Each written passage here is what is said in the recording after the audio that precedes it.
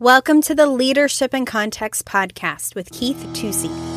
God has made us to be connected to people, and we need friends. Hi, this is Keith Tusi, and welcome to Leadership in Context, where we are helping believers live out kingdom life in the context of the culture and their local church. Our last podcast, we talked about leadership lies, and we talked about the fact that you don't have to be the most charismatic and gifted person to be effective and fruitful and successful in ministries. I want to talk about the next lie, and that is that you cannot be friends with the people you're ministering to. I remember the first time I heard this lie. I went to Bible college. I'd only been saved, about a year.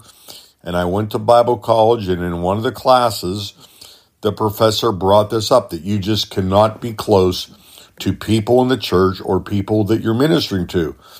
Now, granted, I had very little education, only been a Christian a short time, didn't know a lot of the Bible, although I was a consuming reader. So I was learning a lot, but that always just struck me odd. And so I'd like to address that. When you read the scripture, when you read the New Testament, you read Paul's writings, when he signs in and signs off, there are these terms of affection for his co-workers, that they were people that were close together. So absolutely, I think we need to be people that are friendly, and we need friends. Many people that are in ministry knee deep, whether it's leading a church or leading a small group or leading an outreach, whatever it is, many of these people have very little time with healthy people. A lot of times when I'm working with leaders and I can see they're, maybe just under a little bit of a cloud, I'll ask them that question. When was the last time you just hung out with somebody or did something with somebody that was healthy, that you weren't ministering to them, you weren't trying to solve a problem, you just were able to, talk about something lighthearted, you were able to talk about the kingdom in redemptive terms. So that's maybe something somebody needs to hear. But we definitely see, there were these great terms of affection. Now, I think we do need to have some basic wisdom and even barriers, parameters, borders, whatever you want to call it. And so we understand the different spheres of relationships that we have. So, number one, we should be able to, with the people we're ministering to, even people that are suffering, going through hard times, we should be able to share activities. We should be able to get together and have a cookout, go to a ball game, go do something fun, go bowling together, that type of stuff. I think that is really healthy, and I think you can do that with friends. And the only thing I would say to that is, obviously, in the process of life, there are certain people you have more of an affinity for, you just feel more comfortable with, and that's good. What I would say is that don't just be exclusive with those people. So maybe there's a person or a couple persons or a couple couples that you just like to hang out with more than the other people. No problem. You know what to do on a regular basis, invite a third party. That doesn't mean you got to invite them next time. So, you got Jim and Bob and they're your two buddies in church and that's who you like to hang out with. Well, next time you go with Jim and Bob, invite Bill. And say, hey, Bill, we're going to go to the ball game, or, we're going to go on a prayer walk, or we're going to go visit somebody, or we're going to do whatever we're going to do. Just invite them along. In other words, send a signal and keep yourself open. That doesn't mean you've got to be best friends with everybody, but that's a good way to not be exclusive, especially if you're in a smaller church where people kind of, it's easy to see who's who and what's what. Sometimes leadership can look very exclusive to people, and you don't want it to be that way. You want it to be open. So that would be a good boundary That was the word I was looking for earlier. Boundary. I was talking about barriers, not barriers, boundaries, excuse me. It just intentionally include other people. Maybe get one of them to say, hey, who would you like to invite to come along with us? We're going to go watch the ball game, that type of thing. So just encourage that. One of the other safeguards is, sometimes, especially when you feel casual with somebody, you might share details of your personal life that involves your marriage or your children. I would never do that without my spouse's permission, whether you're a male or a female. Get your spouse's permission. That's your checkmate, okay? I wouldn't share that unless I had their permission. Now, when we were pastoring and did premarital counseling, one of the things that we insisted upon was that couple would identify now who the other person, their future spouse, could go to and talk about anything. So in the course of their premarital counseling, they had to identify that person. Yeah, my future wife, when we get married, she can go to that person, she can talk to them about anything, and I'm not going to get weird about it.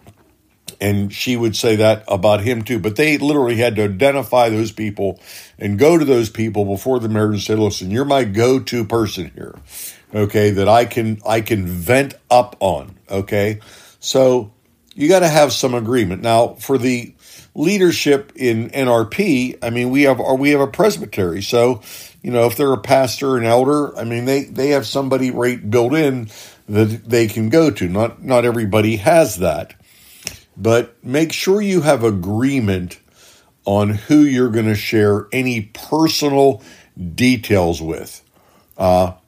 Another item is to be cautious about is never complain to your friends in church, no matter what level of ministry they're on, whether they're elders or just guys in the church you hang out with or gals in the church you hang out with. Never complain, even though it may be tempting, to them about another person, because you're going to show a lack of character and you're going to poison that person, and that will corrupt that relationship. The exception being would be this.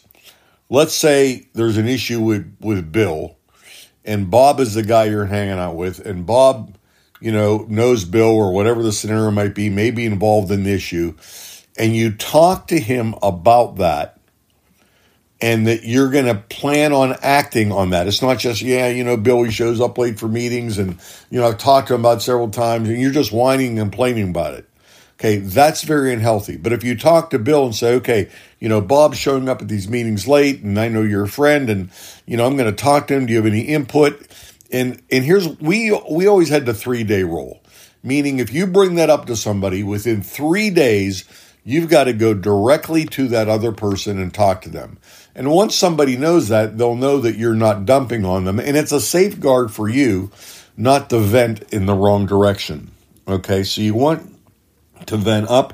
And there may be times with your team around you or just even a person in the church that you've got to pull them aside. Hey, there were times where I was trying to minister to men that were not doing well, maybe family life or something, and they had another buddy in the church, and I went to that person and said, listen, I'm struggling here. Do you have any input for me? And I didn't get into any details about things that, I didn't feel comfortable with. But I let them know that their input was important and I was going to go talk with that person. And sometimes I would include that person. I would take that person along as a friend and say, look, and I talked to your buddy here. He loves you. I love you. We're trying to help you. We're trying to deal with this. So you can have friends, but you've got to understand the borders and they're different for different situations. And, while I'm on that, one of the things you need to do is to protect your kids. Don't talk about your kids' shortfallings any more than you talk about your spouse's shortfallings to somebody that you don't have permission to do. Now, maybe if your kids did something, I remember one time one of our kids, when they were very little, was involved in a situation where the girls got together and they cut each other's hair without permission of the parents. And we had some parents that were very upset, and one of my daughters was involved with the cutting. Okay, so now it's an issue that you got to talk about. So that's different. We handled it. Everybody was good. After they got over their initial shock when their kids walked out of the room with their hair all chopped up. Okay, so those things happen, but don't expose your children because that's just not a healthy situation. Protect your children when you're doing that. Ask yourself this question when you're having conversation. Is this redemptive? Because you can talk about issues. Our church isn't growing and, people aren't showing up to our small group and, people didn't come to the work day and, what's the best way rather than complaining about people? Okay, you got any ideas on maybe how I could communicate that or how we could communicate that better? See, that's different. That's redemption. So God has made us to be close. God has made us to be connected. But as in any relationship, you don't violate that by dumping something on somebody that is inappropriate. And that can really ruin a relationship. So learn to have borders. Include other people so that you don't turn into a clique and it's not some exclusive group, even though you don't want it to be that way. Model expanding your borders and that you can have friends. And hey, listen, when I pastored, there were people that knew that I had guys that, I was buddies with. But they also knew that I was friendly to other people, and Penny was the same way.